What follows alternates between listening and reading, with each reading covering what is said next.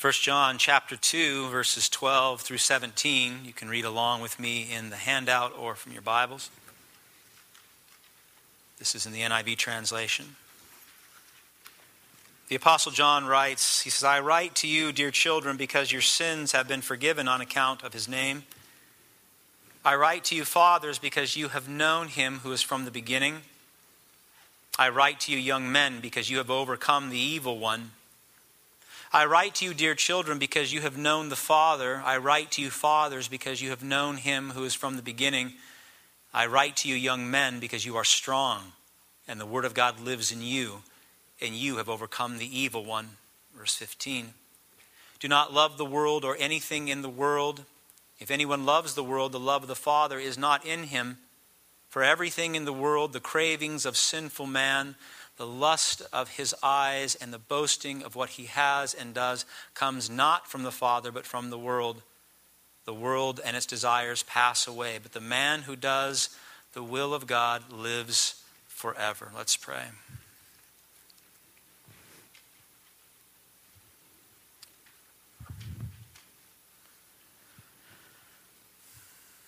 O holy and gracious Father, we worship you every day. But our worldly concerns throughout the week war against our spirits. We praise you for this sacred day set aside before the foundations of the world for us to gather before you as one body and be refreshed this morning. We thank you for the gathering of the saints, your church, whereby you draw near to us and we to you.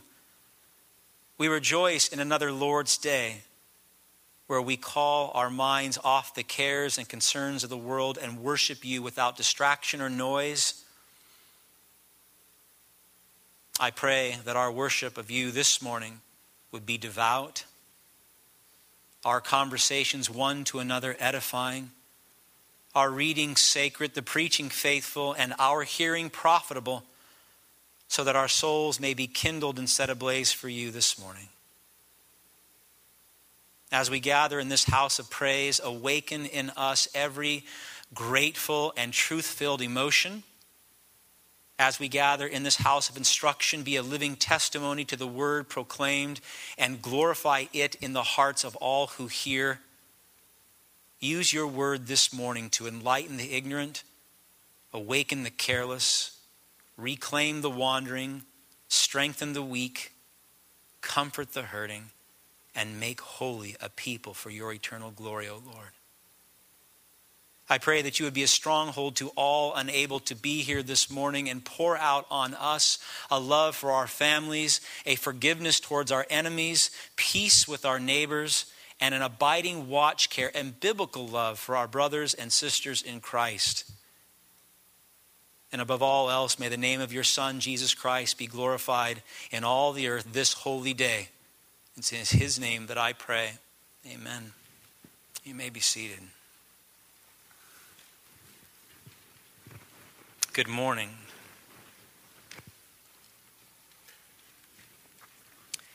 It is our hope that as we pray and as we bring scriptures to bear, and as we sing to the living God, that our hearts and minds are made ready to eat the main meal.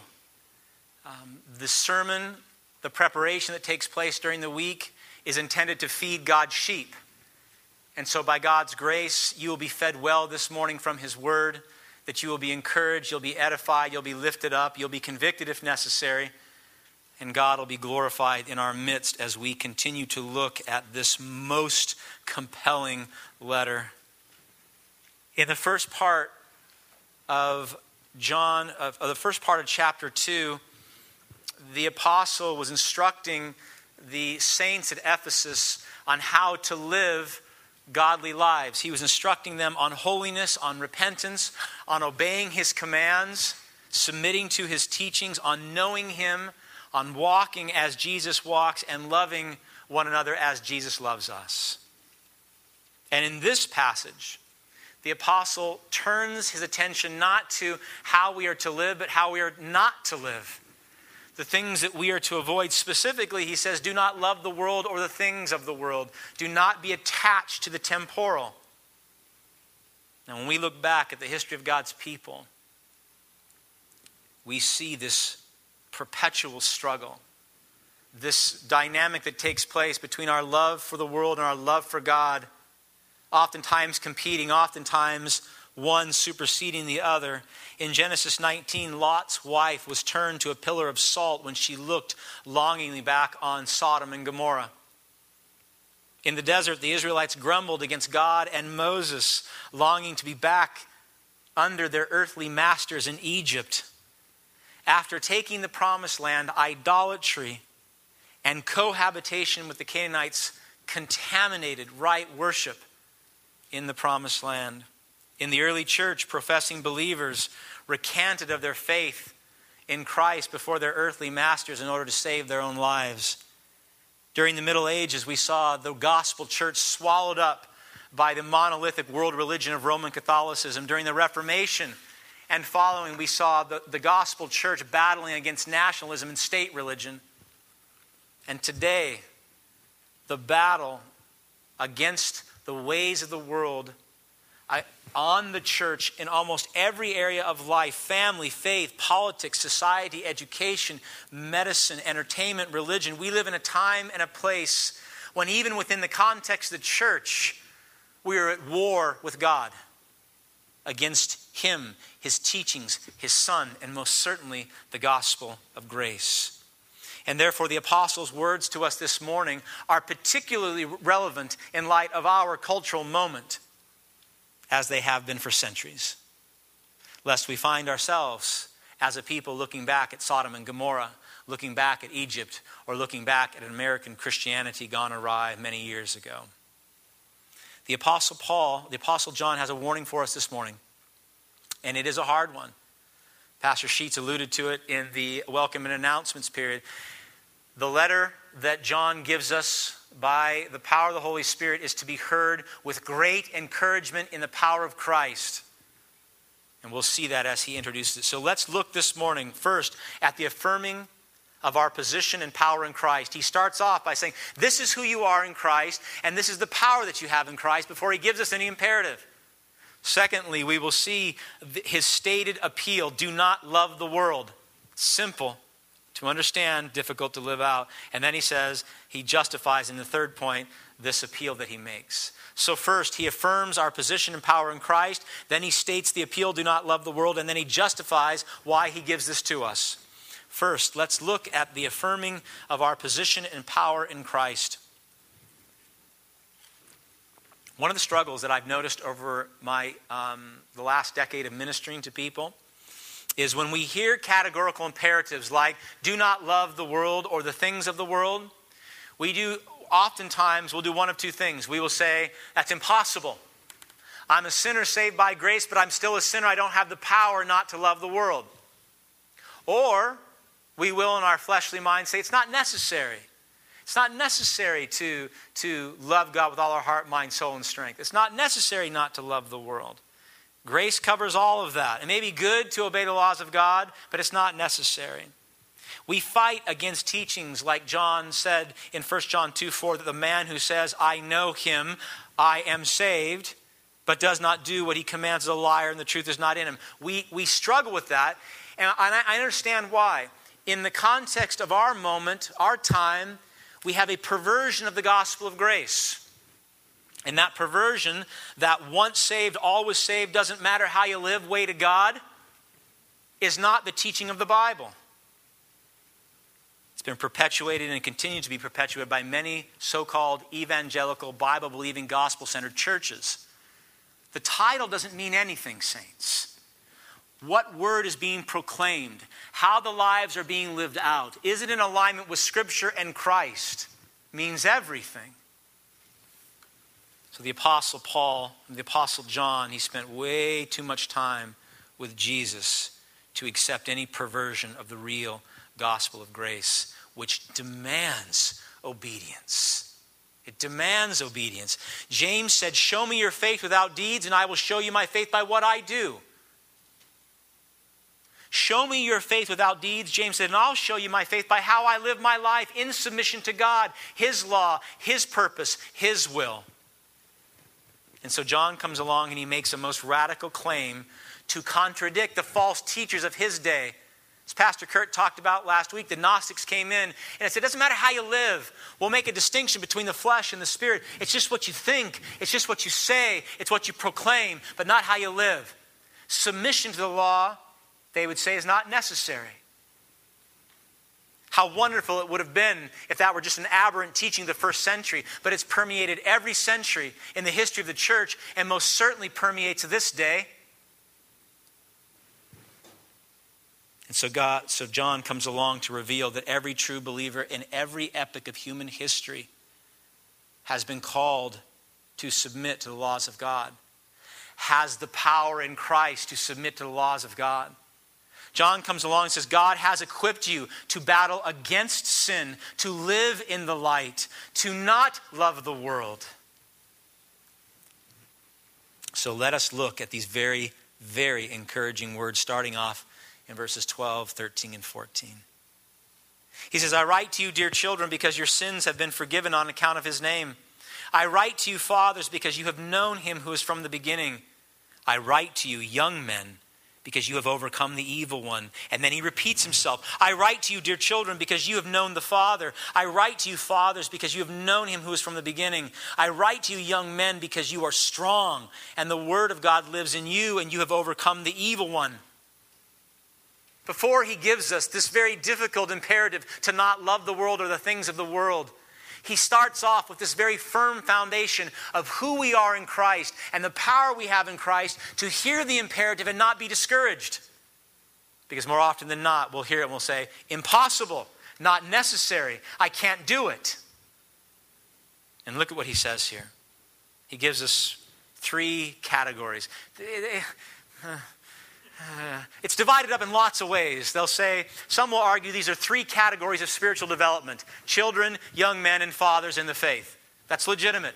Others argue there are 2 categories, fathers and young men, and he's talking about dear children in the context of all believers. It doesn't matter how you come down on it. The point that he's making in verses 12, 13, and 14 is the position and power you have in Christ to hear the imperative that comes in verse 15. Let me show you. Verse 12, he says, dear children, your sins have been forgiven on account of his name. And then he says again to the dear children in verse 13, you have known the Father. In other words, he's saying, I'm going to give you this imperative in the context of your sins already being forgiven by God in Christ. In the name of Christ. You stand at this very moment, if you are in Christ, washed clean. You have been forgiven by the person of Christ and by the work of Christ. Peter boldly declares this in his sermon in Acts chapter 4, where he says, salvation is found in no one else, for there is no other name under heaven given to men by which we must be saved. Jesus Christ, our propitiation, our advocate. It's his work by which we call out Abba, Father, and receive forgiveness for our sins. So the young Christian and every Christian ought to rejoice daily in this simple, life-changing, eternal truth. That your sins have been, notice past tense, they have been forgiven on account of Jesus' work on the cross. And that means that they have been forgiven once and for all. Then as you sit here right now, if you know Christ, and you listen to the word being proclaimed, and as you sing songs to the Holy God, then your sins are forgiven at this moment. You're clean in Christ. That's reason for all of us to jump up and shout hallelujah. You may if you'd like. It means that there is no condemnation for those who are in Christ Jesus right now. And so he says to the young children, he says to the children, he says to all believers, your sins are forgiven because of the name of God. You know God. And then he says to the fathers of the faith, those more mature in their walk with the Lord, he says, you have known him who is from the beginning. Now he says to the children, you've known him also. But to the fathers, you've known him longer. You've known him some time. You've walked with God faithfully for years. Your faith has been ripened by experience as God has faithfully moved with you in both the ups and the downs and the ebb and the flow of life. And so he's saying to the fathers, you know him. Not just know about him, but you really know him. You have an intimacy and a proximity with him that should give you a firm foundation when John says to the fathers, do not love the world. I have been blessed by just a few men that have walked long with the Lord, older men that have loved God passionately. And although I have been in awe of their scriptural knowledge and wisdom, so much more have I seen their character transformed by the intimacy and proximity that they've had in their lifelong walk with Christ. And I longed for that. I still long for it. These fathers had been changed by the living God. So he comes to the children and he says to the children, your sins have been forgiven, you know the Father. And he comes to the fathers of the faith and he says, you know him. And then to the young men, he says, you're strong and the word of God lives in you and you have overcome the evil one. And that's what young people need to hear. I have had the blessed opportunity of working with many young people over the years, and they have many struggles. And as time passes and as the culture collapses, more and more struggles they have. John comes along here and he says, young men, young women, if you're in Christ, you're strong. Why does he say that? Because they're young? No. He says you're strong because the Word of God dwells in you. The Word of God lives in you. You say, well, what does that mean? This is the Word of God. In Hebrews it says the Word of God is what? It's living and it's active. There's power. Paul says in 1 Thessalonians 2:13, the Word of God is at work in you who believe. Doing what? Strengthening, purifying, convicting, teaching. It's why he's able to say to Timothy, who was young also, in 1 Timothy 4:12, do not let anyone look down on you because you are young. He says, but instead set an example for the believers in speech, in life, in love, in faith, and in purity. The only way that Paul could say that to Timothy at such a young age is because Paul knew that the word that dwelt in Timothy is greater than he who is in the world. That Timothy and every young person and every old person, every person in Christ has overcome the evil one. Satan himself, you have overcome if you're in the Lord. And that's what John is saying here. Not by your might, not by your strength, but by God's word. The word of God, the dwelling of the Holy Spirit, the community of saints, young and old. There is such a ripe opportunity for you to grow deep in the Lord, to submit to God, to love Christ, to follow his commandments. We are truly without excuse.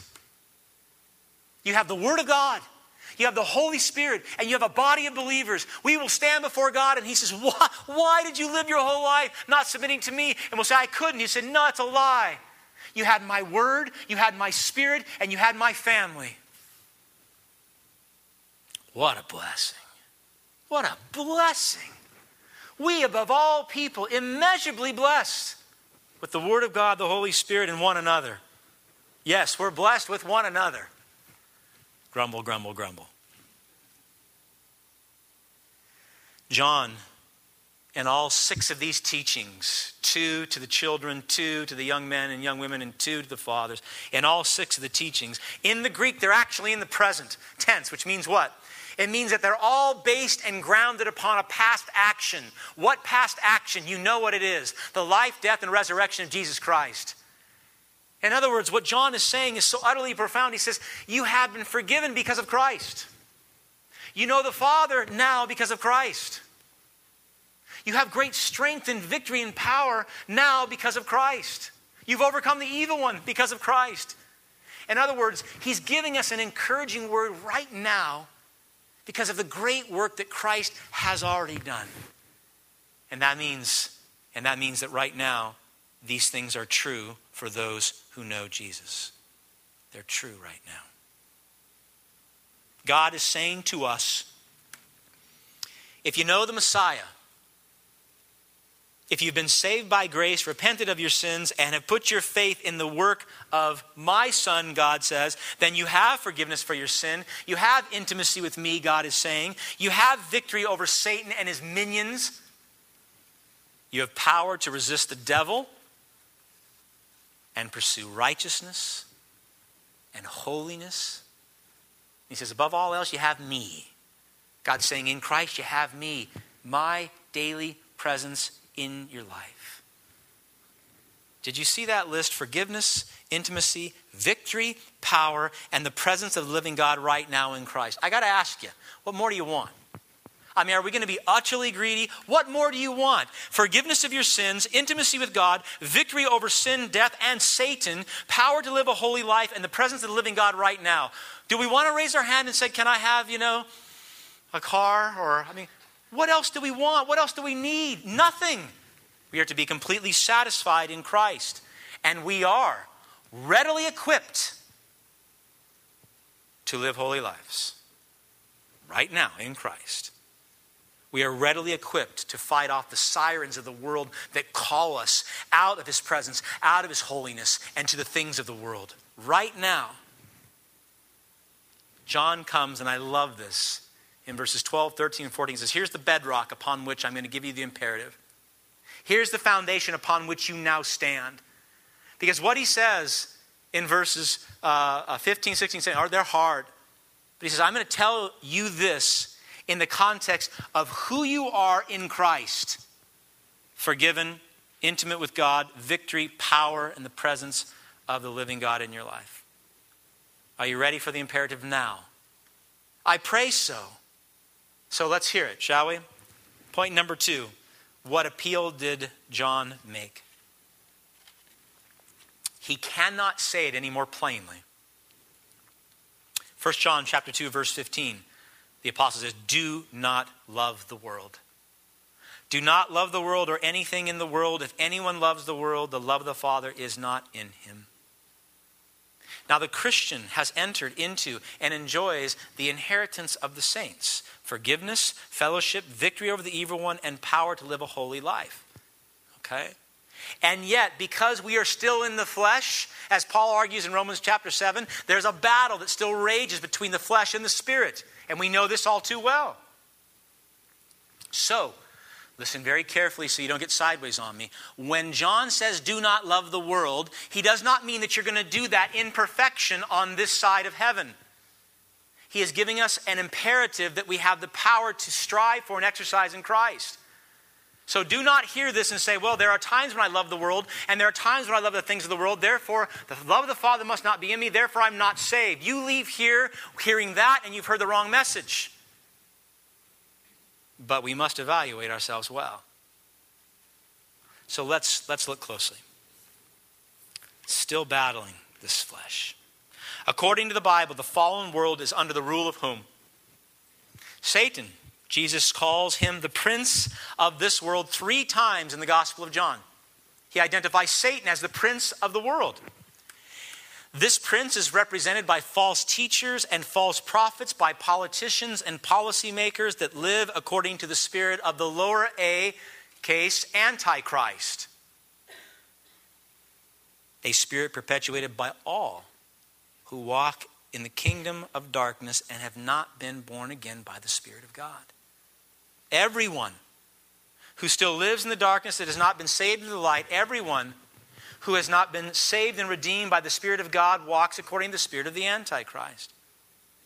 The word world that John uses here, here's a good all-inclusive definition. Are you ready? The sum of all the evil influences of demons and fallen man that attempt to draw us away from God in submission to Christ.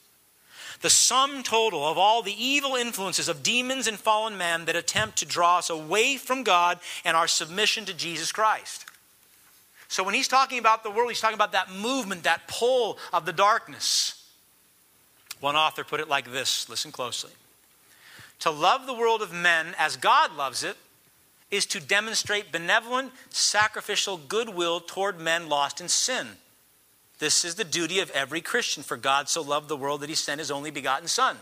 But, and this is an important but, to love the world as a moral order that is hostile to God is an altogether different thing.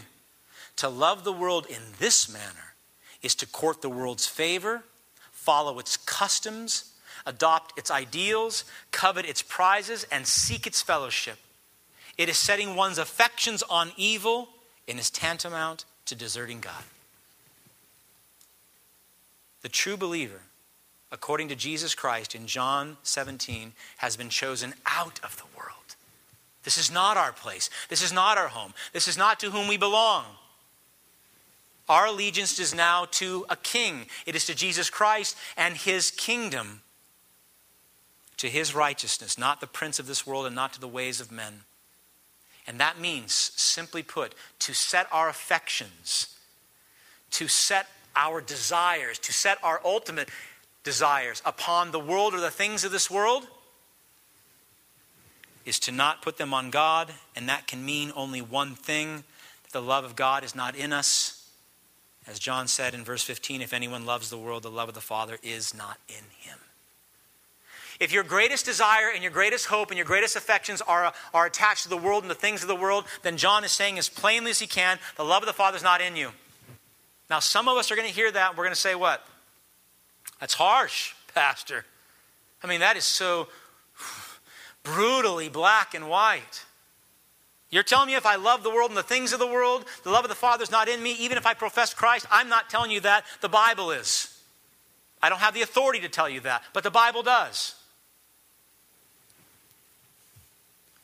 If you think it's too harsh, if in your mind you're saying, can there not be a middle ground? Can there not be a gray area? Can there not be a place where I can love God and love the things of God and love the world and love the things of the world simultaneously? Can't we cohabitate in some fashion? Isn't there a place somewhere there? Can't we dabble a little in both and still be saved? According to contemporary Western Christianity, the answer is yes, you can. According to Jesus Christ in the Bible, the answer is no, you cannot. If you want to believe contemporary American Christianity that says, yes, you can have both the world and God, then you must reject Christ in the Bible. Jesus said in the Sermon on the Mount, no one can serve two masters. Either he will hate the one and love the other, or he will be devoted to one and despise the other. You cannot serve both God and mammon. You cannot do both.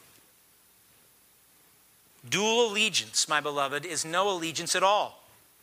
Dual allegiance to God and to the world is no allegiance at all. Married women of the church, let me ask you a simple question. How many of you would be all right if your spouse wanted to stay married to you and simultaneously have a girlfriend on the side? How many? Raise your hands if you'd approve of such an arrangement. Why so harsh? Why so black and white? Isn't partial allegiance to the covenant of marriage okay? If we have that standard within our own marriages, how much more so our covenant relationship with the living God? If you're not okay, men or women, with your spouse going out and just dating someone on the side, how much more so our covenant relationship with the living God who says, I am God. Worship me, honor me, and no one and nothing else. Partial obedience is no obedience at all. Partial allegiance is no allegiance at all. In Numbers chapter 25, we're told that while Israel was staying in Shittim, the men began to indulge in sexual immorality with Moabite women who invited them to sacrifice to their gods. God's people ate and bowed down before these gods. Israel joined in the worship of Baal of Peor. I encourage you to go study about this particular Baal. It is unbelievably heinous. So bad I can't even describe it from the pulpit. And the Lord's anger burned against them. The Lord said to Moses, take all the leaders of these people, kill them, and expose them in broad daylight before the Lord, so that the Lord's fierce anger may be turned away from Israel. 24,000 Israelites died as a result of their loving the world, Baal of Peor, and the things of the world, the Moabite women. 24,000 died. Paul said rightly in 2 Corinthians chapter 6, what fellowship can light have with darkness? What harmony is there between Christ and Satan? Saints, if we love God, we will not love the world or the things of the world. And if you love the world and the things of the world, then your professed love for God is a sham. It's not real.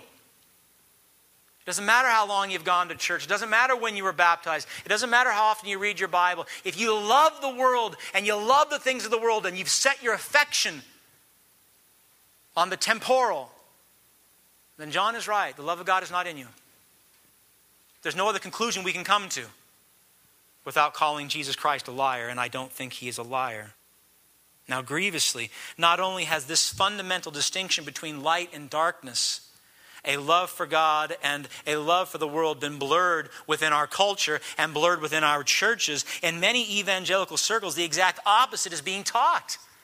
The exact opposite is being taught in pulpits across this country and the world today, that you can have God and the world simultaneously. You can have them both.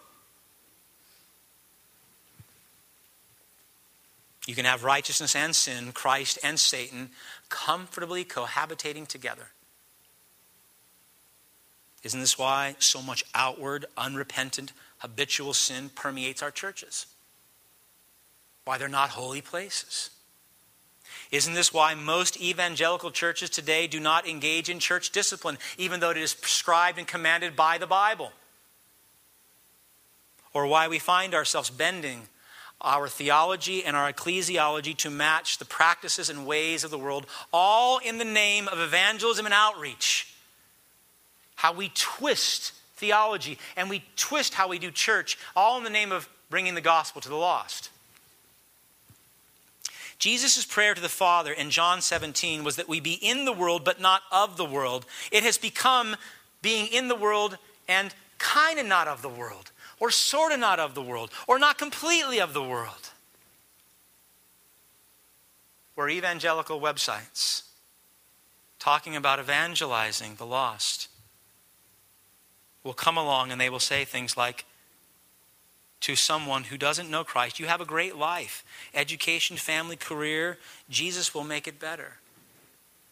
You have everything that you need right now, and all you need, all you're lacking, all you're missing is Christ. Just add Christ on. Christ is not an add-on. He's not an app that we upload and now we have, a more powerful system by which to navigate information. If you have Christ, you have everything. If you don't have Christ, you don't have anything. He's not an add-on.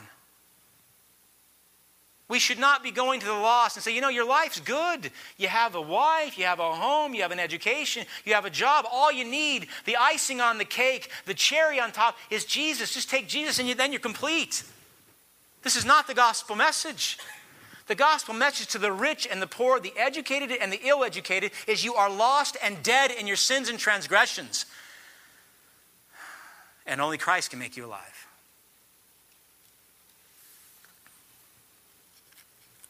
Jesus is not an add-on. He's not something that will just make our life better. He is to be your whole life. God's people are to be a holy people, a sacred people. That word sacred comes from in the Latin, the translate is sanctum, and it literally means to be set apart, to be separated. From what? From the world. Not this medieval monastic sense of hiding behind monastic walls. It's not what the Bible teaches. It's being separate in how we live, living as a sanctified people, loving one another, serving one another, sharing the gospel with the lost, living in accordance with God's teachings, changing the culture, not having the culture change us. What a radical thought, that the people of God would change the culture and not the culture changing the people of God. James, he and John share a lot in common, no less blunt. James 4:4, he said, you adulterous people, don't you know that friendship with the world is a hatred toward God? Anyone who chooses to be a friend of the world becomes an enemy of God. Saints, if you love the world or the things of the world, and the Bible says the love of the Father is not in you. If you are friends with the world and the things of the world, then the Bible says you're an enemy of God and you hate God. I don't want to sugarcoat that. I don't want us to try to put trappings around that. I want that truth to settle in deep so that we, professing believers, will examine ourselves in light of Scripture and say, do I love God most? Do I fear God most? Do I love him with all my heart, mind, soul, and strength? Because I say it a lot. I mean, that's the first commandment. It just rolls off my tongue. But is it true? Or do I really love the world? Do I really love the things of the world?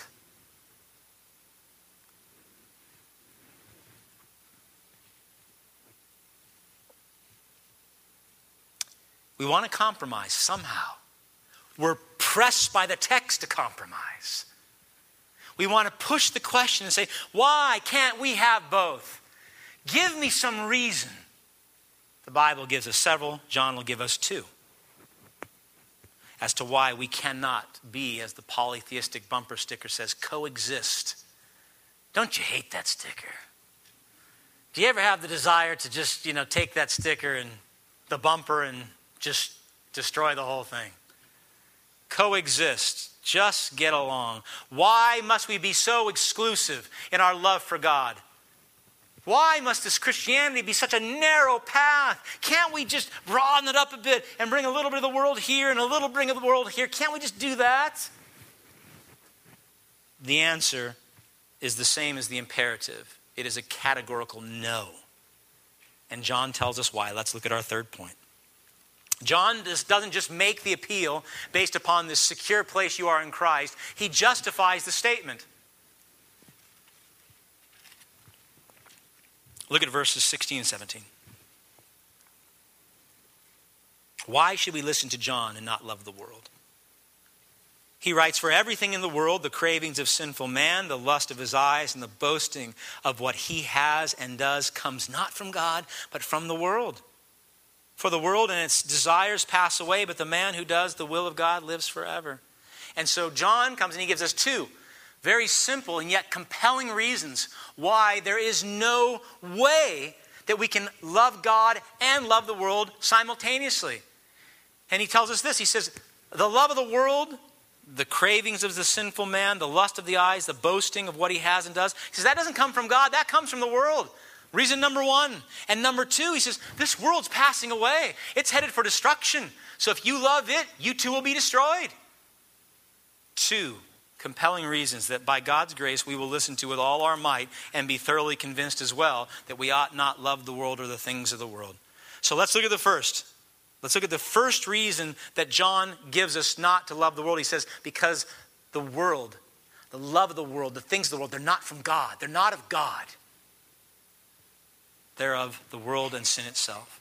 And he gives us this understanding with three defining characteristics of what it means to love the world. I love it. So we don't just have this vague, well, what does that look like? He says, I'll tell you what it looks like. The cravings of sinful flesh, sinful man, the lust of his eyes, and the boasting of what he has and what he does. Three. Let's look at each briefly, can we? Are you still with me? Nod your head if you're still with me. Say amen. Amen. Praise God for that. That's encouraging. It's encouraging. I haven't put you to sleep yet. First, the cravings of sinful man. Also translated the lust or the desires of the flesh, maybe in your Bible. They both work. All those desires, all the appetites resulting from our fallen nature that are exercised without regard to the will of God. All those desires that are exercised independent of God's will and God's laws. Now, it's not all the desires because some of the desires are God-given. And we'll look at that too. But it's all the desires, good and bad, that are not in accordance with God's law and his will. The word for craving, in some of your Bibles, the word for lust, in the Greek, it's epithumia. And I've used the word before. It's so fantastic because it means an extreme desire or an extreme compulsion or an extreme craving. And that means it can be a craving for things that God says you ought not crave, and it may be a craving for things that are good.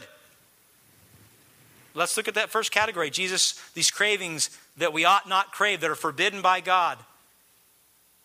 Jesus said all that comes out of the heart of men. Mark chapter 7, verses 21 and 22. Evil thoughts, sexual immorality, theft, murder, adultery, greed, malice, deceit, lewdness, envy, slander, arrogance, and folly. And we could add to that list, couldn't we? I could add another 30.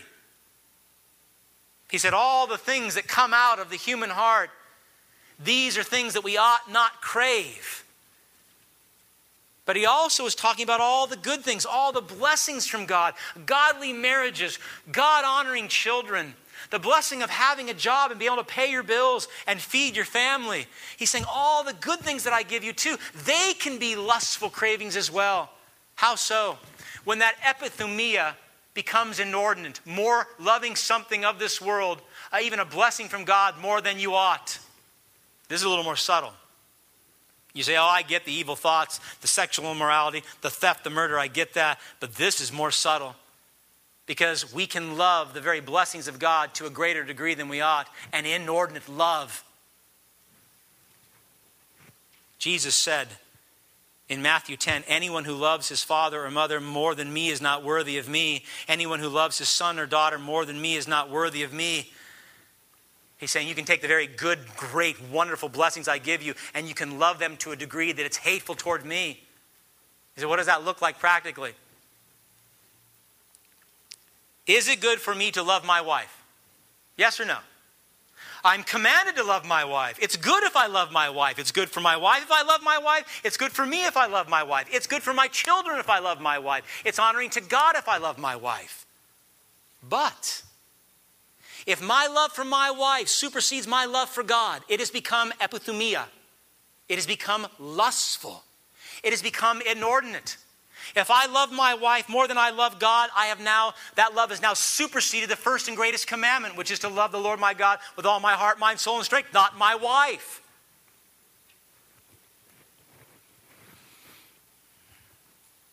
Someone will say, what does that look like? Sometimes very similar. This is hard. Because we're talking about the heart. We're talking about the motivation of the heart. How do I know if I love my wife more than I love God? I'll give you just a few. And these are not absolute, so be careful. They're not absolute. If I can never be alone, if I need my wife next to me all the time, and I cannot be alone with God, that's problematic. If every time I'm in crisis mode, instead of even going to God's word, and instead of going to God in prayer, I run to my wife, she may have become my functional savior. If I find joy in the presence of my wife, and I'm depressed and gloomy when she's gone, that may be an indicator that I put her on a pedestal. If my wife precedes me in death, and she goes before God, and I am destitute and destroyed, and I say, I can't go on living without my wife, then I have truly revealed who my Savior is, and it's not Christ. There are ways that we can evaluate the love of our heart. If you're in crisis mode and you find yourself running to the things of the world or the world instead of Christ, that's an indication that you might have an inordinate epithumia love. So first, John says, look at the cravings of sinful man. These are not of God, they're of the world. Secondly, he warns us against the lust of our fallen eyes, the epithumia of the eyes, the craving of the eyes. You say, well, what is that? That's easy. I mean, I don't want to spend a lot of time on this. All those things that captivate us in the culture. All the things that we don't have that we want, which cause us to covet. And all the things that we do have that we stare at because we love it so much. The obvious things. Clothes. In our culture, I'm just going to state some of the obvious. Clothes, yes. Cars, homes, physical appearance, food, technology, financial prosperity, prestige, all the things the marketeers are trying to get us to consume. The things that come before our eyes and dazzle our eyes that we crave for and we lust after. Now, John is not saying that it's sinful to find pleasure in beholding real beauty. And there's a whole other dialogue on what that is, which we won't talk about now. But certainly God as creator has created much real beauty. So it's not sinful to behold something beautiful and say, oh, I shouldn't look at that. That's the sin of my eyes. It becomes sinful, listen closely, when the love of beauty is divorced from goodness and righteousness. It becomes sinful when our love for beauty is divorced from the righteousness of God and the goodness of God. Let's take, for example, a beautiful woman. Her beauty to a man becomes lustful when he no longer sees her beauty as God's marvelous creation, but as an object to be consumed for his carnal pleasures, whether in his mind or physically. 2 Samuel chapter 11. Of course we got to go here. Is there any greater description in the law of sacred scripture? One evening, David got up from his bed and walked around on the roof of his palace. He should have been at war with his troops, but he was home, slothful. From the roof, he saw a woman bathing. The woman was very beautiful, and David sent someone to find out about her. The craving and lust of his eyes. The man said, "Isn't this Bathsheba, the daughter of Eliam and the wife of Uriah the Hittite?" And then David sent messengers to get her. She came to him, and he slept with her. He slept with her. And you know how the story plays out. Uriah, such a faithful, godly man. What happens to him? David has him murdered. David succumbs to the lustful desires of his eyes. And what does it bring into his home? The murder of a godly man, Uriah. The death of the son conceived between Bathsheba and David. And then the Bible said to the prophet Nathan, "The sword will never depart from your house." And we see that not just in the house of David, but in the house of David played out through the history of Israel. That sword never left. Why? Because David here loved the things of the world. He caved in to the lust of his eyes. And the progression of the lust of the eyes, if not checked by the Holy Spirit, according to James, is we're dragged away and enticed. Then after desire has conceived, it gives birth to sin. And sin, when it is full grown, gives birth to what? To death. And that's the end. Every time. So we have the lust of the sinful flesh. We have the lust of the eyes. And John gives us one more, because you're trying to get out of it. You're like, "Oh, I'm doing all right on these two." This is the all-encompassing one. It's the pride of life. Some of your translations, the pride of life, the boasting of what he has and does. Now, some argue, rightfully so within the context of the language, that this is the showy display of one's material possessions. This is the bragging about your successes and your degrees and how well you've done in life. I believe, in my understanding of the language, that a better description, which would include what I just said, that it's talking about a spirit of arrogance, an arrogant spirit of self-sufficiency, where you're saying to God and man, look at me. Look what I've done. I've done all this on my own. This is how smart I am. This is how hard I work with my resources and my skills. In other words, a vain sense of security and personal success based upon a false estimate of one's own abilities and resources. A vain sense of security and success based upon a false estimate of your own resources and your own abilities. A spirit of self-sufficiency requires the rejection of all the things we have no control over. It's always amazing to me, and the more I grow in Christ, and the more I see how ridiculously feeble I am apart from him, and how many things he put in place in my life that I had no control over, where I was born, to whom I was born, the time in which I was born. I didn't have any control over those things. Our God-given physical and mental faculties, those who surround us, the government under which we live, the economic conditions, the academic opportunities, the cultural influences, it's astounding how much we have no control over.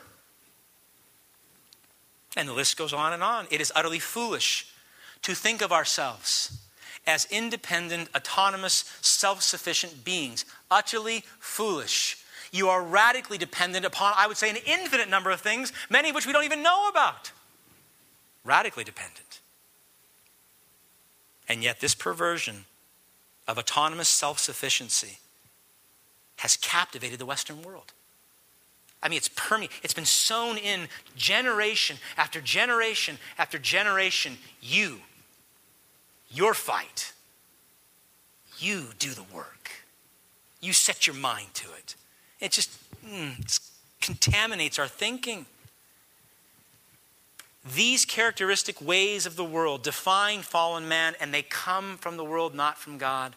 The sinful cravings of the flesh, the lusting of the eyes, the boasting of the pride of life. Fundamentally, if they do not come from God but from the world, then they are fundamentally a rejection of God as God.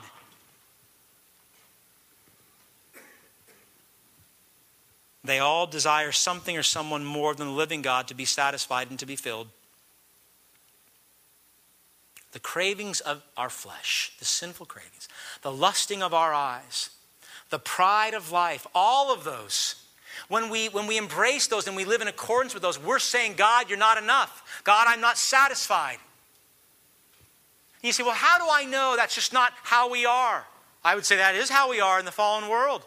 That is who we are as fallen creatures. But there's no way out of this, saints. We cannot attribute it to God. It must be attributed to the world. And in fact, we can say it's attributed to original sin. How so? This goes all the way back.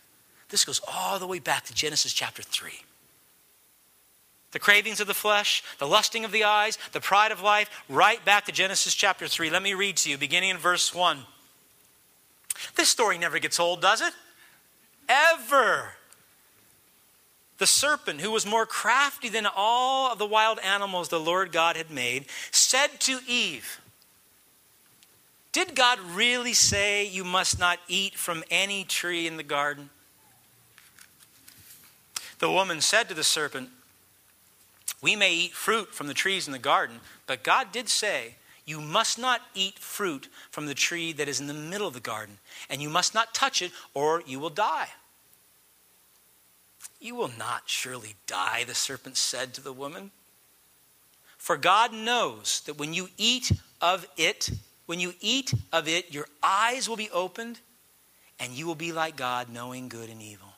Now listen closely to the diabolic progression of thought that led to Adam and Eve sinning against God and sending all of creation to a free-fall rebellion against the Creator. Listen to verse 6. When the woman saw that the fruit of the tree was good for food and pleasing to the eye and also desirable for gaining wisdom, she took some and ate it. She also gave some to her husband who was with her, and he ate it. Did you see that? The fruit was good for food. She indulged the forbidden desires of her flesh, the sinful cravings to which she had been forbidden to take. Strike one. The fruit was what? Pleasing to her eyes. She longed for the beautiful fruit that she could not have, but she could see. Strike two. The fruit was desirable for gaining wisdom. She longed to boast, to be like God, having the knowledge of good and evil. Strike three. The very things that John says are from the world and not from God, we know to be true because they started in the garden with Eve. It was her fall that was a result of the cravings of her flesh and the lust of her eyes and the pride of life. She wanted to be like God.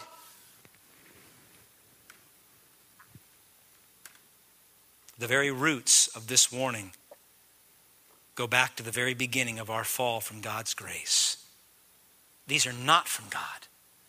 These are from our fallen parents. These are from the rebellion in the garden. And John says, look how it turned out for them. Have some wisdom, he says, saints, have some wisdom. Look what happened when Adam and Eve engaged in the craving of the flesh and the lust of their eyes and the pride of life. What happened to them? They were cast out of the garden. They were cast out of the presence of God. They were cursed rather than blessed. What was their inheritance? It was death instead of life. He says, don't be like your parents. John is saying, don't be foolish. Remember what he said in verses 12 to 14. He says, in Christ you have forgiveness. In Christ you have intimacy. In Christ you have victory. In Christ you have power. In Christ you have the presence of the living God. Don't fall back onto the sins of your parents, of Adam and Eve.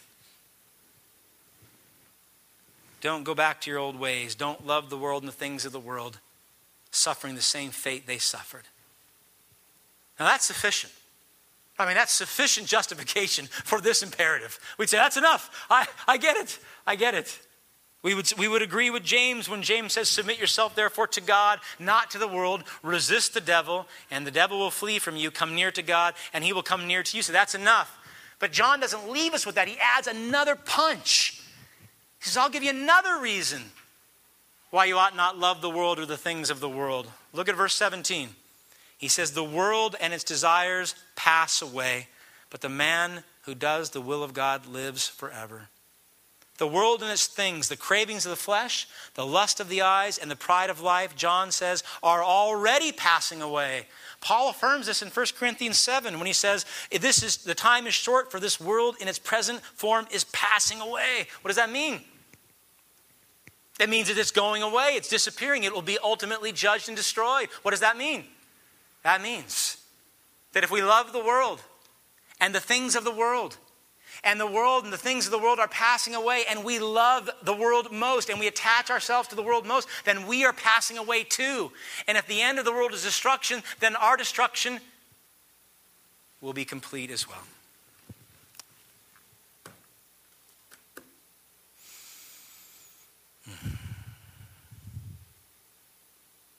If your allegiance is to this fallen world, then your end is destruction as well. We know this to be true. Even if you've never heard 1 John 2:17, if you've never heard it preached, you know this. If you've lived any period of time in Christ, or even outside of Christ, this is an eternal truth. How do we know it? How do we know that this world is passing away? That there is no true, everlasting joy and satisfaction in the world or the things of the world. How do we know this, apart from the Bible telling us? Let me ask you a couple questions. How often have you tried to find lasting joy in fleshly desires? Food, sex, entertainment, relationships, money. How'd that work out? Lasting joy. I mean, how many of you are still thinking about that piece of cake you had 6 months ago? Anybody? Oh, I still have the joy of that cake upon my lips from 6 months ago. No, you want another piece now.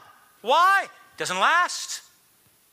It doesn't last. And I'm not saying that cake is a sinful desire, especially chocolate cake. But if your desire for chocolate cake becomes inordinate, it may become sinful. How often have you found true contentment by consuming what your eyes long for most? How often? The crude, the base.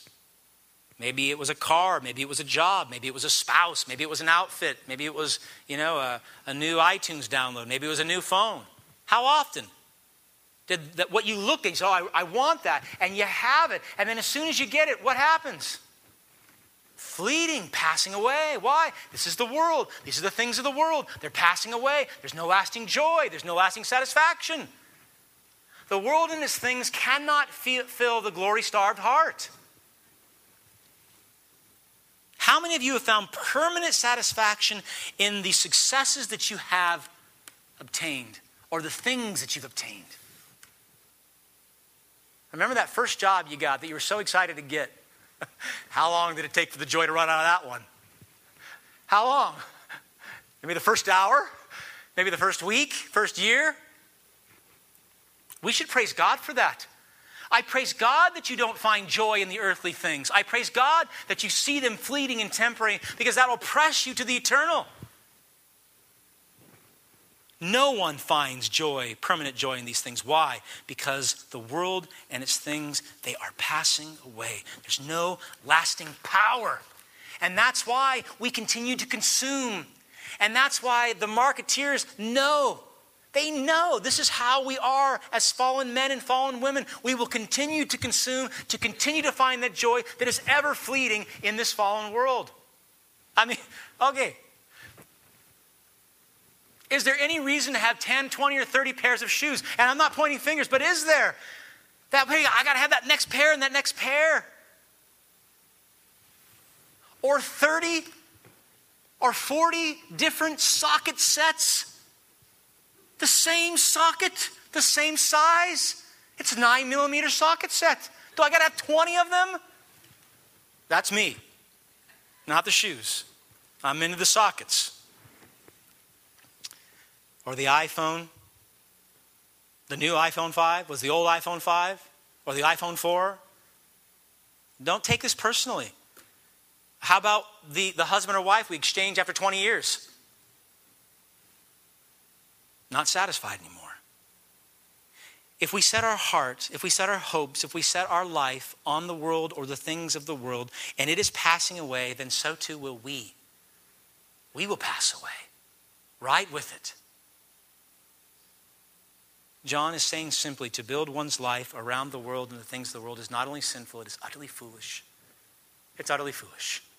It will be destroyed in the great fire to come.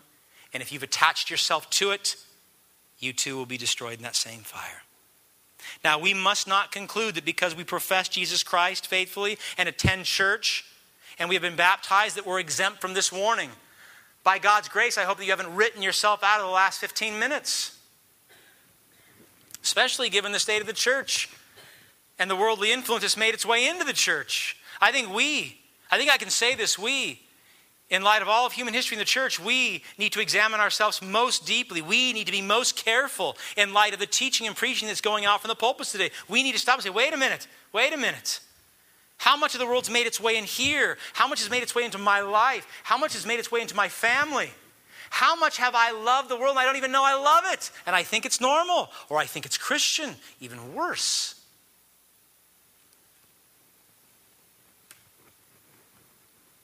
Now more than ever, we must examine ourselves, our passions, our loves, and our allegiances in light of the Word of God. I prayed this week that you would not say, well, of course I love God, not the world. Can we just go on to the next sermon? I prayed that we would examine ourselves in light of this hard teaching. I pressed myself all week. I said, God, what do I love more than you? What things do I love more than you? Show me, Lord.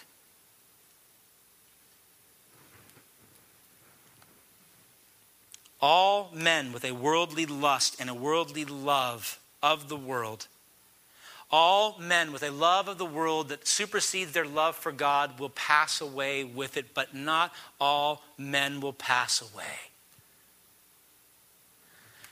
John says, and he's right, if you love the world or anything in the love of the world, the love of the Father is not in you, meaning you're not saved. But then he says at the end of verse 17, the world and its desires pass away, but the man who does the will of God lives forever. And he ends as he started with a great word of encouragement in verse 17. Now some of you may be saying, this is not an encouragement, Pastor, but a great disappointment. Why? You will say, I still struggle doing the will of God. I still battle my fleshly desires. I still battle my lustful eyes. I still battle against the pride of life. What hope is there for a sinner like me to overcome the ways of the world? I am not this righteous man of 17. What hope is there? I know of only one hope, and that is Christ and Christ alone. One hope, and that is Christ and Christ alone. In Matthew chapter 4, we're told that Jesus, after he was baptized in the Jordan, was led by the Spirit into the desert to be tempted by the devil. Listen closely, please. After fasting 40 days and 40 nights, he was hungry. The tempter came to him and said, if you are the Son of God, tell these stones to become bread. Jesus answered, it is written, man does not live on bread alone, but every word that proceeds from the mouth of God. Then the devil took him to the holy city, and he had him stand on the highest point of the temple. If you are the Son of God, Satan said, throw yourself down, for it is written, he will command his angels concerning you, and they will lift you up in their hands, so that you will not strike your foot against a stone. Jesus answered, it is also written, do not put the Lord your God to the test. Again, the devil took him to a very high mountain and showed him all the kingdoms of the world and their splendor. All this I will give to you, he said, if you will bow down and worship me. Jesus said to him, away from me, Satan, for it is written, worship the Lord your God and serve him only. Your hope, my hope, anyone's hope of overcoming the ways of this world and the love of this world and the things of this world is Christ. It's Christ. Because just like Adam and Eve, Jesus was tempted. He was tempted with the cravings of the flesh. He was tempted with the lustful cravings of the eye. He was tempted with the pride of life. And Satan said, all the kingdoms of the world and their splendor I will give to you. The whole world. But unlike our fallen parents, Adam and Eve, Jesus did not succumb to the temptations of Satan, but he remained sinless. He was sinless in the desert. He was sinless during his ministry. He was sinless upon the cross. He was sinless for his entire life. You know what that means? That means he is the righteous man. He is the man in verse 17. He's the one who does the will of the Father perfectly. He is the one who will live forever. And what does that mean for us? That means if we put our hope and our trust and our faith in him, then we will live forever too.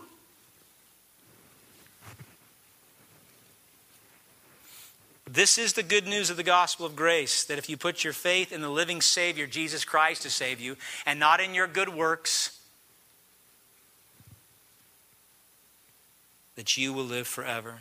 Jesus said in John 6:40, for my Father's will is that everyone who looks to the Son and believes in him shall have eternal life, and I will raise him up at the last day.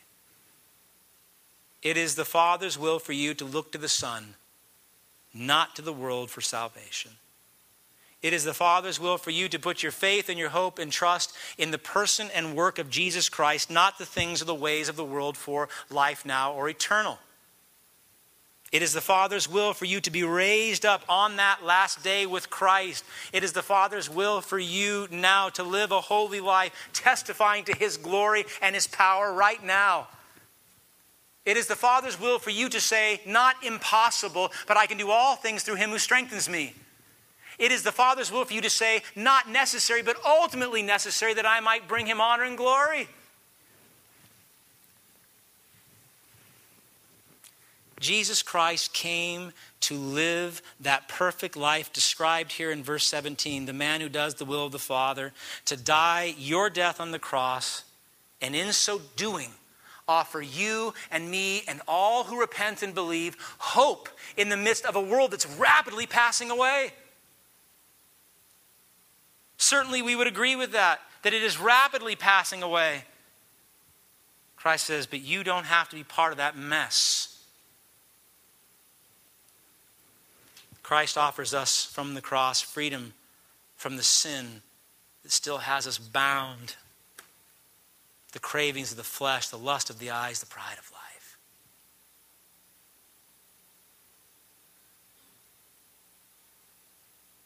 Jesus Christ is making fit his people for a world to come, not this one. He's changing our desires, not for this world, but for the world to come when he comes again in all of his glory. And that means, saints, that doing God's will is the exact opposite that is involved in loving the world. It means putting to death the cravings of the sinful flesh. It means not succumbing to the lust of the eyes. It means not living for the pride of life, so you can tell people how much you've made and where you live and the degrees you've acquired. It is, as Paul said in 2 Corinthians 4, fixing our eyes not on what is seen, but what is unseen. For what is seen is temporary, passing away, but what is unseen is eternal. We are to fix our hope where? Completely on the grace to be brought to us, the revelation of Jesus Christ. We're to fix our hope on a crucified Christ. And this is the hope we have. Not in our goodness or our works, not in our vain successes or our material possessions, but in Christ and the cross. This is our hope. I know of no other hope than Jesus Christ. I know of no other hope than the gospel that comes from the cross.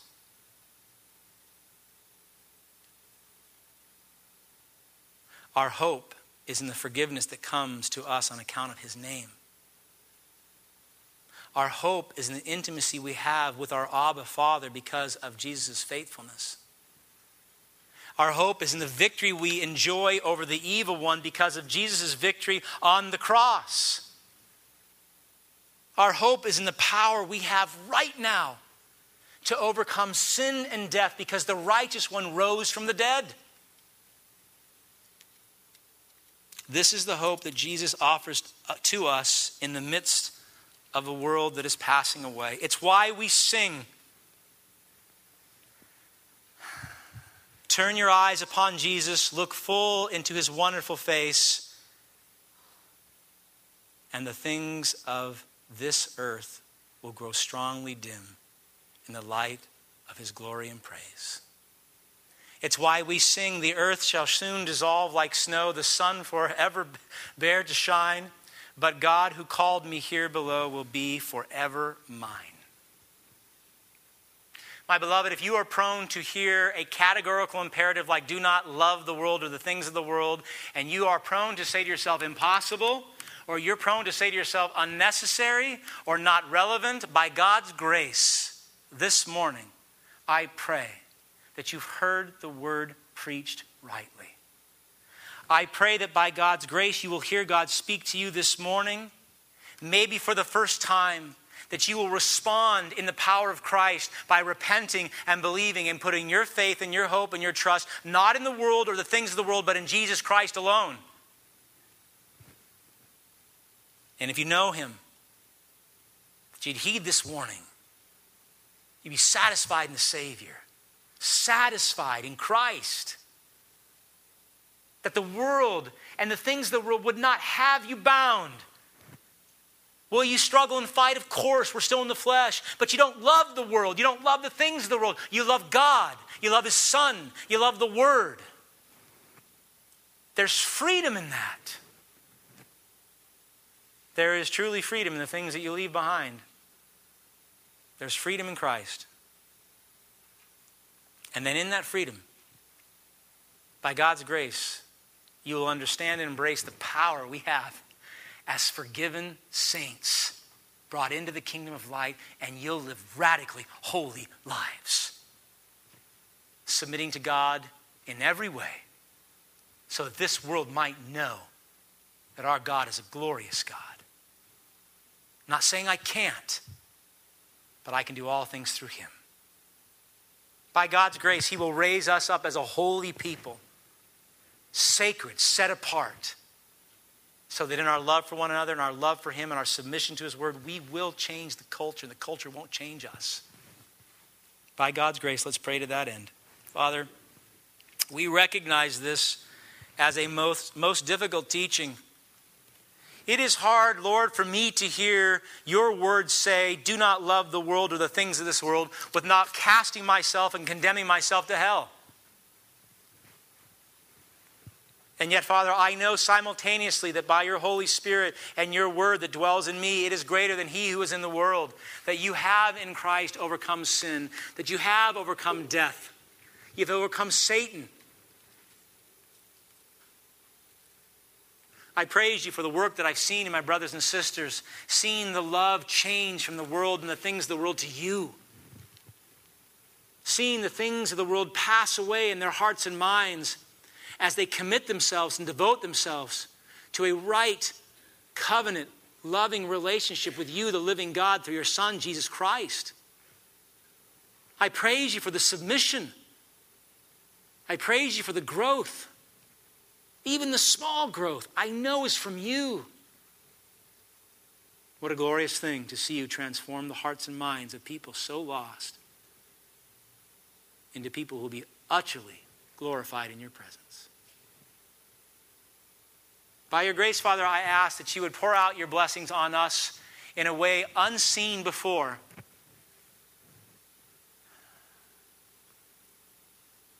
That we would find ourselves strangely and wonderfully not in love with the world. And strangely and wonderfully loving you. This is what you called us to, Lord. this will be our end in Christ. A right love for you both now and forever. I pray you do this mighty work in us. In Christ's holy name, amen.